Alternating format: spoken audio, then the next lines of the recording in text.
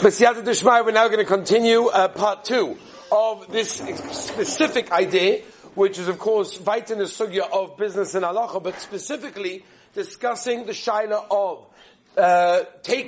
using business supplies in the office, warehouse, and such for a personal usage. Is a person allowed to do that? Very, very common shailas.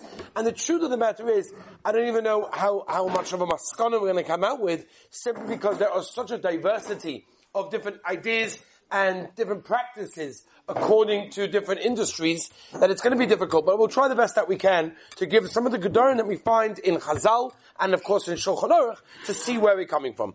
So just a little bit of a disclaimer before we continue where we were holding on last time. We spoke last time about how chomer it is to steal and how careful a person has to be even from taking something that's even a shava pruta. It's a small amount, but it's worth something and has a halachic worth. Memela, that is going to be over on an issue of stealing, and a person has to be careful. That is what we spoke about yesterday, last time. And we also mentioned a couple of different ideas from the Mishnah of where everything can come from, that we go by the industry norms, which we'll get to. Just a couple of disclaimers, by the way.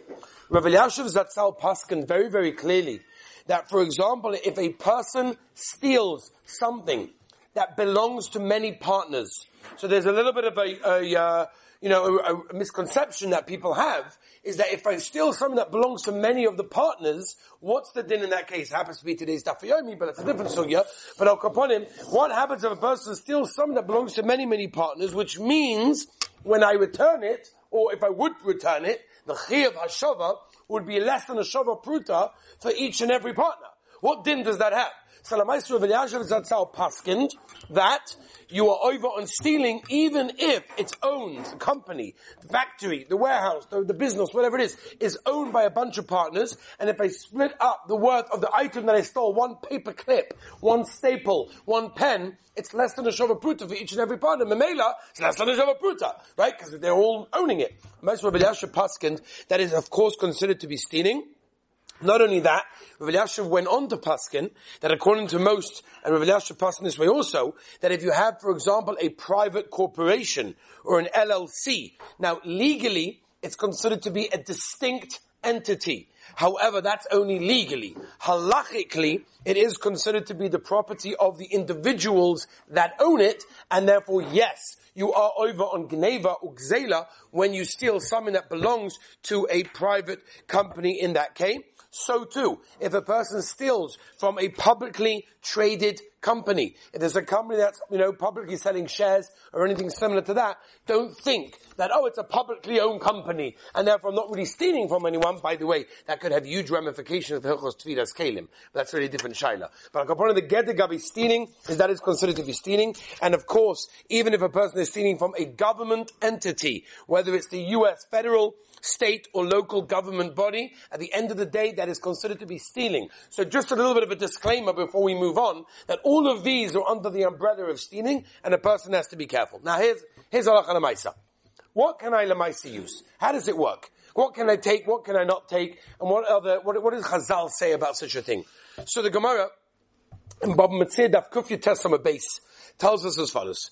The Gemara in Bab Metzia Kufya Tesama base mentions two specific things that we started last year with this Indian as well. And that is number one. The Gemara says it depends on the boss's wishes. That means it depends on what the boss wants and allows. And number two, the norms of that business.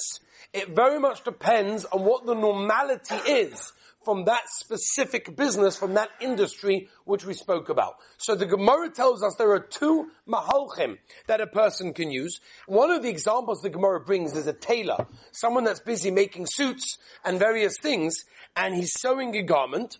The Gemara says what happens after finishing sewing the garment is the tailor allowed to take the scraps of fabric, of material, and use it for his own personal usage. Is he allowed to keep it? So the Gemara says that if the customer who gave you the material is makbid and he wants it back, then obviously they belong to him. And obviously you can't use it in that case. If he does not care about the scraps and he says, keep them, I don't want them, then of course the tailor has permission to keep them in that case. Now the Gemara brings us different examples. The Gemara, for example, brings an example of a stone cutter or of a gardener. All of these halachas the Gemara brings us tells us it depends if he's makpid or he's not makpid.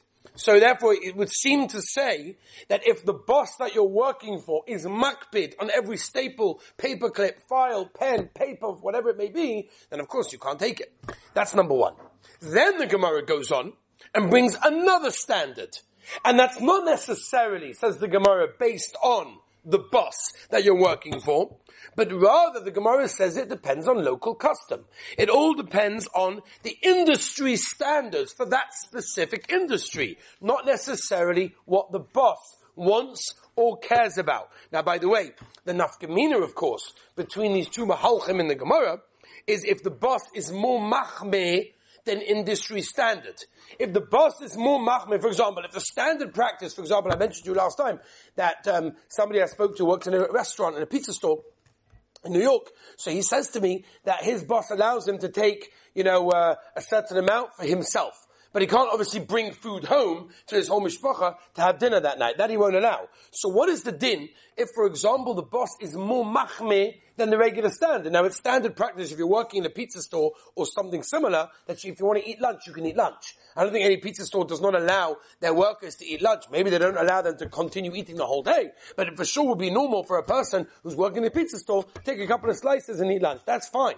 What if the boss is more machmeh than regular practices, standard industry practices? What would be in that case? Are we going to say that we go boss to the boss, because that's one mahalach of the Gemara, or are we going to say we go boss to the regular standard industry practice, which is the other mahalach of the Gemara? So we have two mahalchim in the Gemara. What do we do halacha l'maisa? So the Rambam in Hilchos Geneva Perek Vav halacha ches paskins like the second mahalach in the Gemara, that is local custom wins. Whatever the local custom is, that's how the Rambam Halacha L'Maisa paskins. It's also moved in Shulchan Aruch in Chosh Mishpat Semen Shin Nun Ches Sif Yud Aleph. That we go with the second mahalach, and that depends on what the local custom. That means if the local custom of that business, of that industry, is you're allowed to take things for personal usage, you're allowed to print a couple of papers of the parasha sheet that you want to print before Shabbos Kodesh to take home with office supplied paper and all those things, the Rambam would be Etzem Paskin that would be mutter if it is the normal industry accepted practice. The Ramah, however, is chaylik. Comes along the Ramah, Chosh Mishpat, Semen Shin Nun Ches, Sif Yud Aleph, and the Ramah Paskin is like the first mahalach of the Gemara, which means we don't go by the normal standard practice, but we go by the boss. So it depends. Whatever the boss wants, if the boss allows it, then great. If the boss doesn't allow it, then about it, it's not good. And this is interesting because there's a tshuva in Rav Vosner's Sefer Shevet HaLevi. In Shevet HaLevi, Chelet Dalet Siman Reish Chaf, he brings over there about a kasha that somebody asked him about a factory worker that was working in a specific factory, and there were items over there, and he writes, that were constantly replaced by the boss. So these are items that if you look at them, you're like, well, the boss always replaces them, so therefore I could take them home. Because he doesn't care about them, why should I? He replaces them, so therefore it doesn't make a difference to him if I take them. So Rav Vosner brings down the shaila, and he says, is a person allowed to take something that the boss always replaces, and therefore could be that he's not so makbid on it? And Rav Vosner paskins obviously like the Ramah, which means it really depends on what the boss says. If he's a makbid, problem. If he's not makbid, then obviously it will be okay. So obviously it will be very, very difficult for us to, explain each and every single industry in every situation. But let me give you some examples of perhaps just some little guidelines that you can have in this situation. And the best things to do, by the way, when you start a business, when you start a work, whether you're the boss or whether you're the worker working under the boss, whether you're an employer or the employee, whatever it may be, make a stipulation, make a condition. If you're hiring workers, tell them what they can and cannot take, right? You're the boss. You could do that, the Ramah. However, if you're working for someone else, ask the boss when you get your job, is it okay if I take a pen in my pocket? I might need it for work purposes during the day, but I have it and I might take it home. Or can I print a couple of papers for the parasha sheet, which I want to print because I don't have a printer at home or I'm out of paper and I want to file. Make a stipulation very clear, which makes it much easier. Now, if you don't have a stipulation, then as we mentioned, the halacha basically recognizes two ways. Either the boss or either the standard industry, which could be very simple. If you know the industry and you know where you're working and you know what the normal accepted practice is,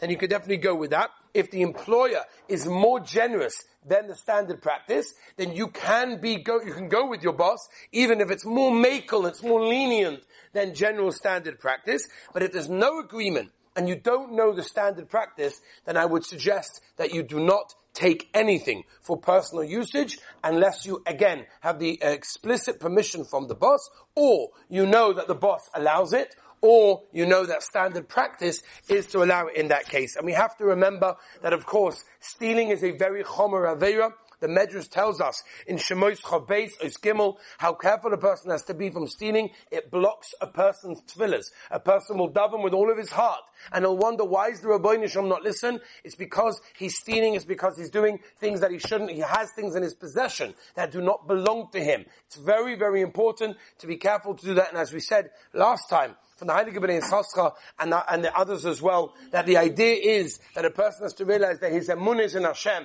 and he realizes whatever I have is what Hashem wants me to have. Whatever I don't have is what Hashem does not want me to have. If Hashem wanted to give me more, He would give me more. He has the capabilities, and I trust Him that He would do it if it's the right thing. And Be'ez Hashem, the Rabbeinu Shalom, after learning these halachos, should give us the siyata d'shmaya to keep them. Be'ez Hashem, tomorrow, Rabbi Sai, brand new halacha. Join us.